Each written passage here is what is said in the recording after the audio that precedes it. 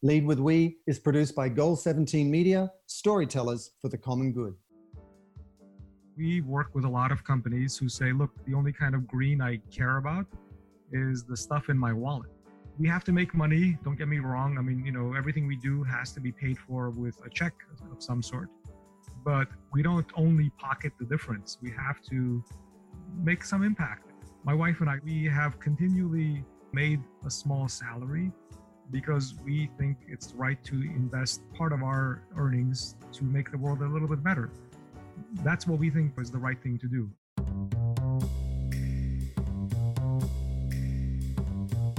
Welcome to Lead with We, and I am so excited about our guest today, Malcolm Khosrovian, who with his wife Liddy Matthew are the founders of Greenbar Distillery here in my hometown of Los Angeles. And he's someone I greatly admire, both for the business he has built, also for the impact that he has created in his local community and around the country. Malcolm, welcome to the show. My pleasure. Great to be here. And Malcolm, you have a fantastic story. You and your wife, you met in graduate school doing journalism at USC, and you went on to open Los Angeles's first distillery since Prohibition. Tell us how that came about. Quite by accident. We had no interest or experience or inclination to make spirits. But after 10 years of courting, my fiance finally said yes, and we started to do the family circuit.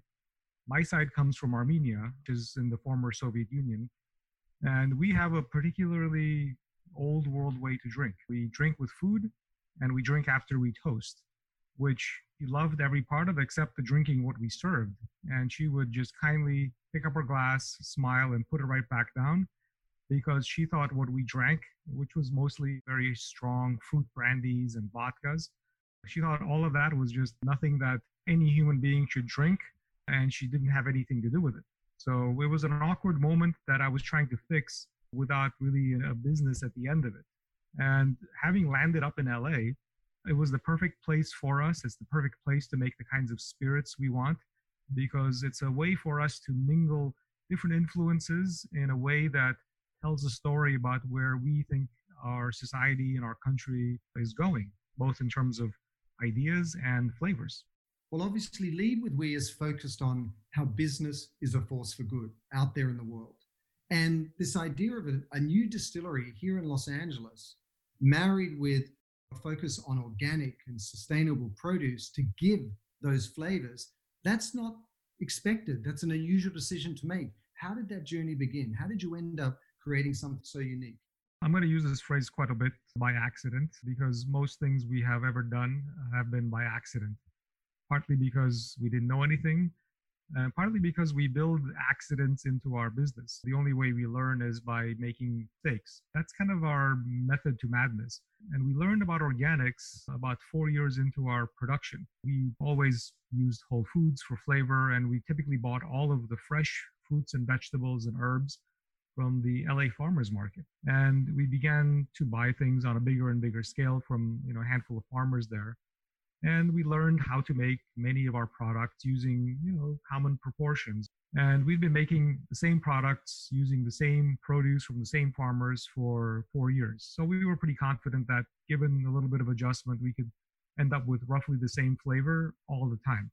Except we kept screwing it up and we just couldn't understand why. Eventually we traced it back to the ingredients because we triple checked our records. We had put the right amounts, at least what we thought were the right amounts in. And finally, we just talked to the farmers and said, look, guys, we love working with you. We've been working with you for years now, but the things you've been selling us have been not working. They've thrown off our batches. Like one thing would be so flavorful, it would throw the balance off. I'm just wondering what on earth is going on. And they said, a little apologetically, well, look, we've known for a long time that you like flavorful things because that's the first thing you ask us every time you buy anything. And we have begun to transition our farms, at least partly, to organic. And we've noticed that part of the farm produces much more flavorful fruits and vegetables.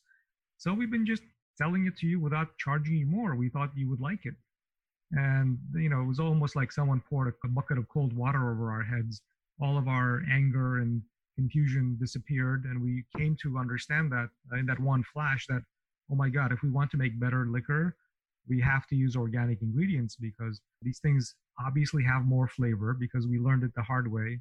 And then when they explain why, in almost an instant, we changed everything about our company to go from haphazardly organic, although we didn't have any kind of plan to be organic when we were buying conventional things, some of which I'm sure were organic, to completely organic because we were chasing flavor.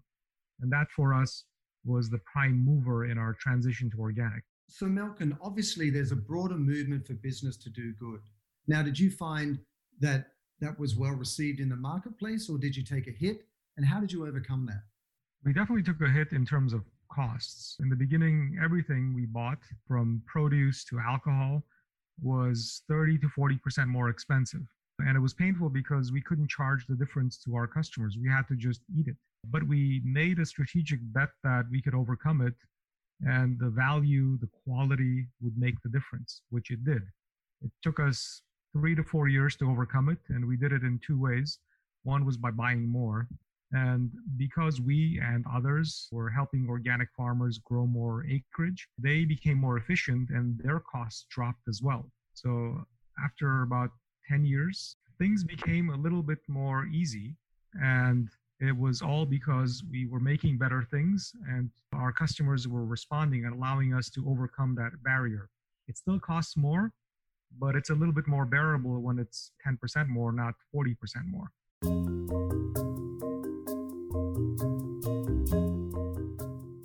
Obviously, as the first distillery in Los Angeles since Prohibition, you're very proud of being based here in LA. And I've seen the brand has shown up in so many meaningful ways that reflect your purpose in the last several months. Talk to us about how did you respond to COVID-19? What did that mean for your business?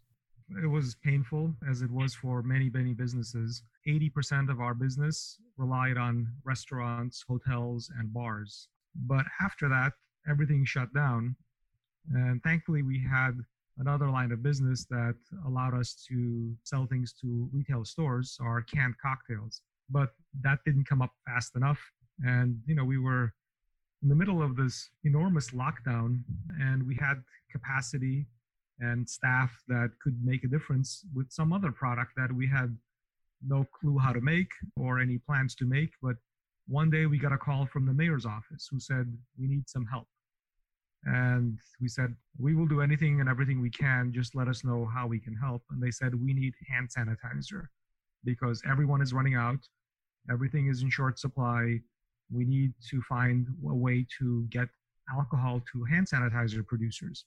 Can you produce hand sanitizer alcohol? And we said, well, okay, we can produce some. And we first made and donated a batch to the LA Housing Authority, roughly 1,000 liters. And they said, no, that's nowhere near enough. We need like 50 times more, 100 times more. We can't produce that much alcohol. Let us help you find industrial producers of alcohol and connect them to hand sanitizer makers. We talked to the mayor's office and said, look, if you can commit to have us produce this much hand sanitizer, I will scour the country, and whenever I find a tanker of alcohol, I will get it. So we turned for 2-3 weeks into a hand sanitizer factory. We made roughly 42,000 liters of hand sanitizer and sent it out to the supermarkets, to the hospitals, to the sheriff's station, to the military bases around Southern California, so they could serve our needs, so they could stay open, so they could service us, they could heal our sick, and we could do what we could in that moment. Now that moment's a little bit past, but we're still helping by bringing in container after container of alcohol so that larger hand sanitizer producers can continue to make hand sanitizer for the rest of the country, because this thing isn't going away anytime soon. And I think we're going to need it until there is a cure. Absolutely. And have you found that showing up in these ways, responding to COVID-19, does that have an impact on your employees? Does it shape your culture inside the company? Because more and more employees are looking to work for companies that are doing good. What have you found? It's a huge boost for our employees, for many of our business partners, like wholesalers and restaurants. Everyone wants to be part of a solution, especially the younger generation. They feel the weight of the world on their shoulders. They are incredibly stressed out because they see what's happening with climate change and social justice, and they need and want to help. But anyone that can, should, and needs to help, because we all are part of the community that makes our world better. Or if we do nothing, it becomes worse. As good citizens, as good community members, we want to do whatever we can. And we see the response, the smiles, the point of pride, beginning with our staff, but then propagating and hopefully inspiring a lot of our trading partners so that we can get a bigger community of activists in some way, shape, or form. Make the world a little bit better, make the world a little bit cleaner, make the world a little bit more happy and just. There are those amongst us who have a healthy cynicism. They look at this movement around business being a force for good, and they say it's not a priority. It's not going to build my bottom line. I've got to take care of business first. What would you say to them? How has it affected your business, and also how you feel as an entrepreneur and business leader? I mean, I understand that need to make the bottom line a priority. And we work with a lot of companies who say, look, the only kind of green I care about is the stuff in my wallet. But here's the reality. Their customers care about the world because it's their world. Their customers' friends care about the world because we all live in it. And even if the business leaders are impervious to this, they will become much more open to it when their customers begin to demand it, or they leave their businesses and go to some other business because they're offering something that feels like a positive solution, some impact that makes the world a little bit better, a little bit more sane. We have to make money. Don't get me wrong. I mean, everything we do has to be paid for with a check of some sort. But we don't only pocket the difference. We have to make some impact. And my wife and I, we have continually made a small salary because we think it's right to invest part of our earnings to make the world a little bit better. That's what we think is the right thing to do. And we're hopeful that over time, this will lead our company to become more successful. And it's happening. We're seeing people respond. We're seeing companies respond. Our trading partners especially are sensing that, my God, people want something clean. They want something flavorful. They want something responsible. When I sell them a drink that doesn't do anything except taste good, and then a drink that tastes good and makes them carbon negative and helps protect land and water from chemicals, and it keeps things recyclable, that means something to this generation. And it means that they will do something, even sometimes despite their philosophies on business, because their customers now demand it. And I think this is the great equalizer. The minute customers demand it, no matter what you personally believe in, you're going to do what your customers tell you to do.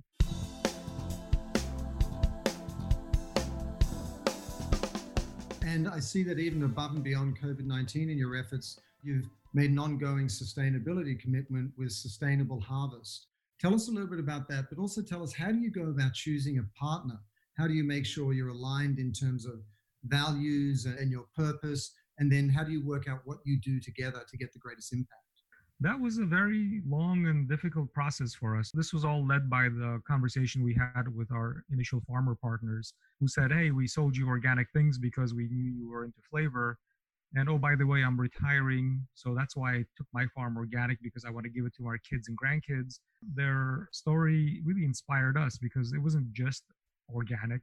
It was family and tradition and heritage. And we thought, hey, we're leaving something like that behind with our brand. Let's do something to inspire our customers and our customers' customers. So we took our bottles to be lightweight. We went from virgin paper to recycled paper, and we wanted to do something to give back. So we chose for our initial bottles planting trees, because it sort of was easy to understand in both mine and Liddy's backgrounds, cultural backgrounds. Grandparents plant trees whenever babies are born. These are sort of like our babies. So we chose trees, and then we went looking for people that plant trees. And we found a lot of people that did things that didn't make any sense. They would fly over a burnt forest and sprinkle, seeds from an airplane. How many of those turn into trees? Who knows? They paid someone to pay someone to plant trees. How many of those were planted? Who knows? We chose Sustainable Harvest because they weren't really planting trees for planting trees. They were solving poverty. And we're like, oh, that's interesting. How the hell do trees relate to poverty? They said, oh, well, we work throughout Central America where farmers clear cut the forest, basically some version of slash and burn farming. And that causes them to not have the yields to feed their families properly. We're training them to be better farmers, to sell things that grow and sell things that can sell for at least some more money. And what we've discovered is they can grow and like to grow coffee and cocoa, but those plants burn in the hot sun of Central America. So we need companies to help pay for planting tall canopy trees that provide shade. So would you mind paying for those trees, knowing that these farmers will protect them because that's how they make more money? I'm like, okay, that makes perfect sense. It's a complete holistic solution. Trees are means to an end, and the end is poverty. And when you look at a lot of environmental degradation, it isn't because some evil corporation is raping and pillaging the planet. It's led primarily by poverty, whether it's directly related to the people that are doing the damage or they're allowing it to be done because they need to feed their families. So this made plenty of sense for us.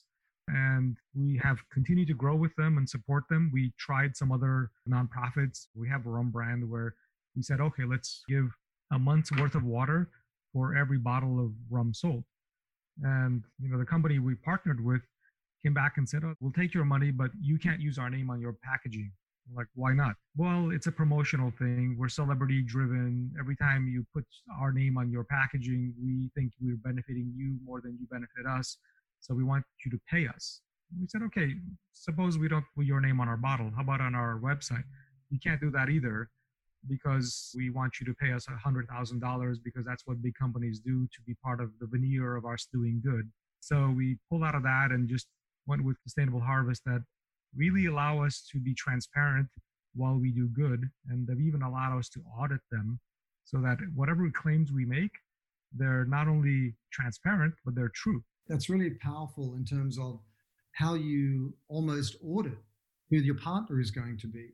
And so how do you interrogate yourself? How do you measure your own impact? How do you hold yourself accountable? And then how does that shape the business as you move forward in terms of your impact? Well, every single step we take, we attempt to wring some good out of it. And we try to leave the world in better shape than we found it. So, for example, when we plant trees, we weigh that against the environmental cost of making that product. Let's say a bottle, a bottle of whiskey we make, we audit as well. So we know what is the environmental cost of making and selling that bottle of whiskey, and we know what the environmental benefit is of planting trees. And after we conducted the tests or the audits, we found out that on average, we contribute roughly 2.5 kilos of carbon dioxide pollution in making and selling one of our products. The tree we help plant removes 790 kilos of the same pollution. So net, we make one of the most radically carbon negative consumer products on earth, to the point where if you have a cocktail, let's say you make yourself an old fashioned, a couple of ounces of whiskey, those 2 ounces will make the average American carbon negative for an entire day. All of your driving, showering, eating, everything we do to stay alive that contributes to global warming is more than offset by having a cocktail that you enjoy because it's delicious. And this for us is the yardstick we measure our success and failure by. Does every point of contact contribute to positive climate change or not? Or what we can do to make it so? And really, if this is part of the new economic model, this marriage of profit and purpose, it still has to translate at point of sale, whether it's with bartenders, mixologists. I know you have deals going with Neiman Marcus, Whole Foods. How has this commitment to doing good translated in those relationships? Well, to take the last example you mentioned, Whole Foods, we launched our new canned cocktail line with them in March. And we, and I'm sure every other liquor company in the US, competed for their business because they're one of the most prestigious retailers on earth. They have developed over the years a system of requirements for their vendors, and they keep upping the ante. You have to be eco-friendly. You have to be transparent. You have to be a good steward of the environment. You have to make delicious products. You have to make them reasonably affordable. And when they went down the list of every one of their requirements, we stood out better than anything else they could partnered with and any other product they could have sold. So we won that competition because of all the things we do, in addition to having good tasting product. Although I'm sure a lot of companies had product that were close in flavor, one of the key factors for us to win out that partnership was everything else we do. Neiman Marcus, in a similar way, chose us because not only did we make great tasting products, but because they could tell their customers that cocktail you're about to have, that'll make you carbon negative for a day. And that matters to a lot of people. And increasingly, it matters not just in a small way, but in meaningful ways to make corporate decisions as well as consumer decisions to choose things that make a positive impact. So we're seeing a tide turn. I mean, this was not the case when we started, but it definitely is the case today. And at Lead with we are seeing this rising movement, this new economic engine where purpose is a business driver. What are you seeing amongst your peers, amongst other entrepreneurs here in Los Angeles? We're seeing very similar things. LA is one of the biggest manufacturing hubs in the country, and you almost can't be a dirty LA company, not only because the customers won't stand for it, but because we have laws that won't allow you to operate in a dirty way. You know, we are one of the most regulated parts of the country, and many of our peers and colleagues in the industry, we secretly gripe about it. But then we say, wow, this level of oversight is forcing us to think more creatively and to offer things that allow us to compete better with other companies around the country and around the world for the allegiance of people that care about this planet. It hurts for a minute, but it really pays off after that. There's a lot of momentum behind this conversation around business as a force for good, whether it's Larry Fink at BlackRock, whether it's CEOs on the Business Roundtable. But as someone who is a self-starting entrepreneur and who has built this business from the ground up and who didn't start the business intending to be purposeful, but really grew and evolved that way, what would your advice be to other entrepreneurs out there who are either sitting on the sidelines or considering launching a purposeful business? I think I would tell them the same thing I tell a lot of people trying to get into the liquor world, which is get really comfortable with yourself, understand who you are and what makes you tick, and channel that into your business. Find your passion beyond what product you're making or services you're offering, and make that part of your company's mission. You know, whether it's cleaning the planet, educating children, feeding the hungry, there's some passion we all have for quote unquote good. And there's a lot of room for making the world a little bit better through some form of goodness. And we're seeing the public more hungry every day for some version of this. Find it, channel it, communicate it, and make sure that you can make money despite it or because of it. And if you do, then I think we all will become a force for good. And if you don't, then you're just another company. And one lesson you've learned on the way, not only as an entrepreneur, but rising to this challenge of being a purposeful brand to drive business growth. One lesson that you and your wife, Liddy, have sat there late at night over any number of cocktails that you fashioned together and said, wow, that was a really tough lesson, but it really helped us in the long term. I think we've come to those two lessons at the worst points in our business, which is near bankruptcy. And that's happened twice. And both times we were led back by asking the same question. What can we do to make our customers happier? Both in terms of offering them better products and offering them better values as a company. And that's what saved us both times. We initially transitioned from a conventional spirit company to an organic spirit company. And the most recent one was embracing this idea of service as liquor in the form of canned cocktails. We lost sight of the fact that unless you go to a bar with a professional bartender, the likelihood of you getting a great drink at home is virtually none, because most people don't have the bandwidth to make a great drink. And offering the professional quality cocktail that our customers in bars typically offer their customers, ourselves in the form of these ready-to-go cocktails that supermarkets and retail stores offer to the public, gives much more value to our customers. But both of them came when we had our back to the wall and we had to dig really deep and ask, what can we do better? What can we offer that's of a higher value to our customers? And they both were offering something better and more novel.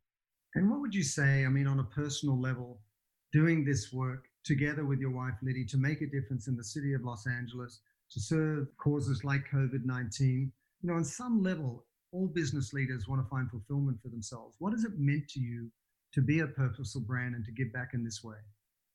Our long game, if you would, for LA is to repeat something that I think happened to a lot of other cities that were similar to LA 30, 40, 50 years ago.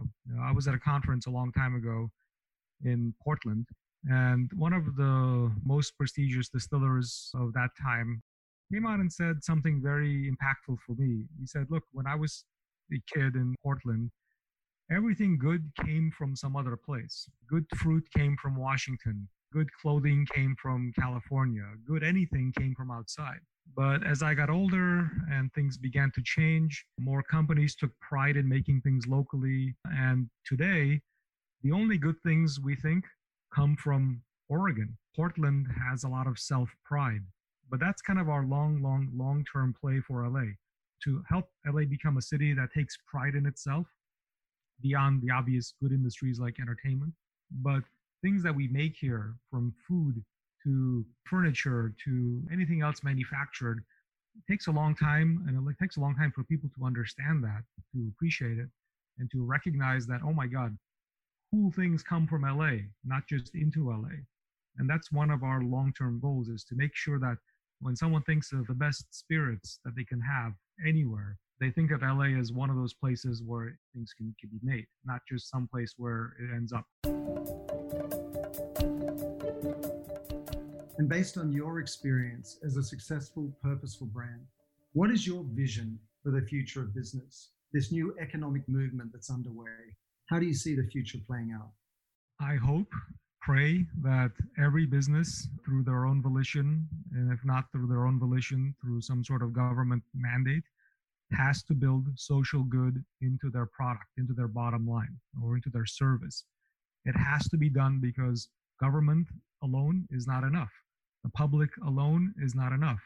It took a lot of work to make the world as polluted as it is now, and it's going to take a lot more work to clean it up.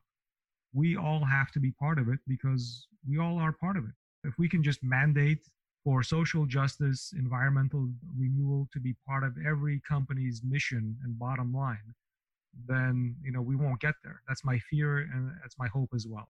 And it would be remiss of me not to ask you this as the co-founder of Greenbar Distillery. What is your favorite cocktail and how do you make it? My favorite cocktail involves our whiskey, our bitter liqueur called Grand Papi. So it's 2 ounces of our Greenbar single malt whiskey and 1 ounce of our Grand Papi Amaro, which is based on our state flower. I love that drink because it's so easy to make, just 2 things and an ice cube, but it's so complex and so flavorful that I have it on the back of my business card. And if someone wanted to find out more about Greenbar Distillery and also how you're contributing to these various causes, including COVID-19, where would you direct them? Come to our website, greenbardistillery.com. And, when things go back to normal, come visit us. You can see everything we do. We're like an open book. And then until then, you can find us at local supermarkets and retail stores like Whole Foods, Albertsons, Pavilions, Vons, some independent local stores like The Grow, like Barkeeper, Vendome Liquor. Lots of places have something that we make. And if they don't have it, please ask them to bring it in, and always drink responsibly. Well, Malcolm, I can't thank you enough, not only for your time today, but for the difference you're making in our lives, in other people's lives, in the city of Los Angeles, and through your partnerships with great organizations like Sustainable Harvest. So thank you for all you're doing. It's a real pleasure to connect. And everyone, I invite you to check out Greenbar Distillery. Thanks so much, Malcolm. Cheers. Thank you.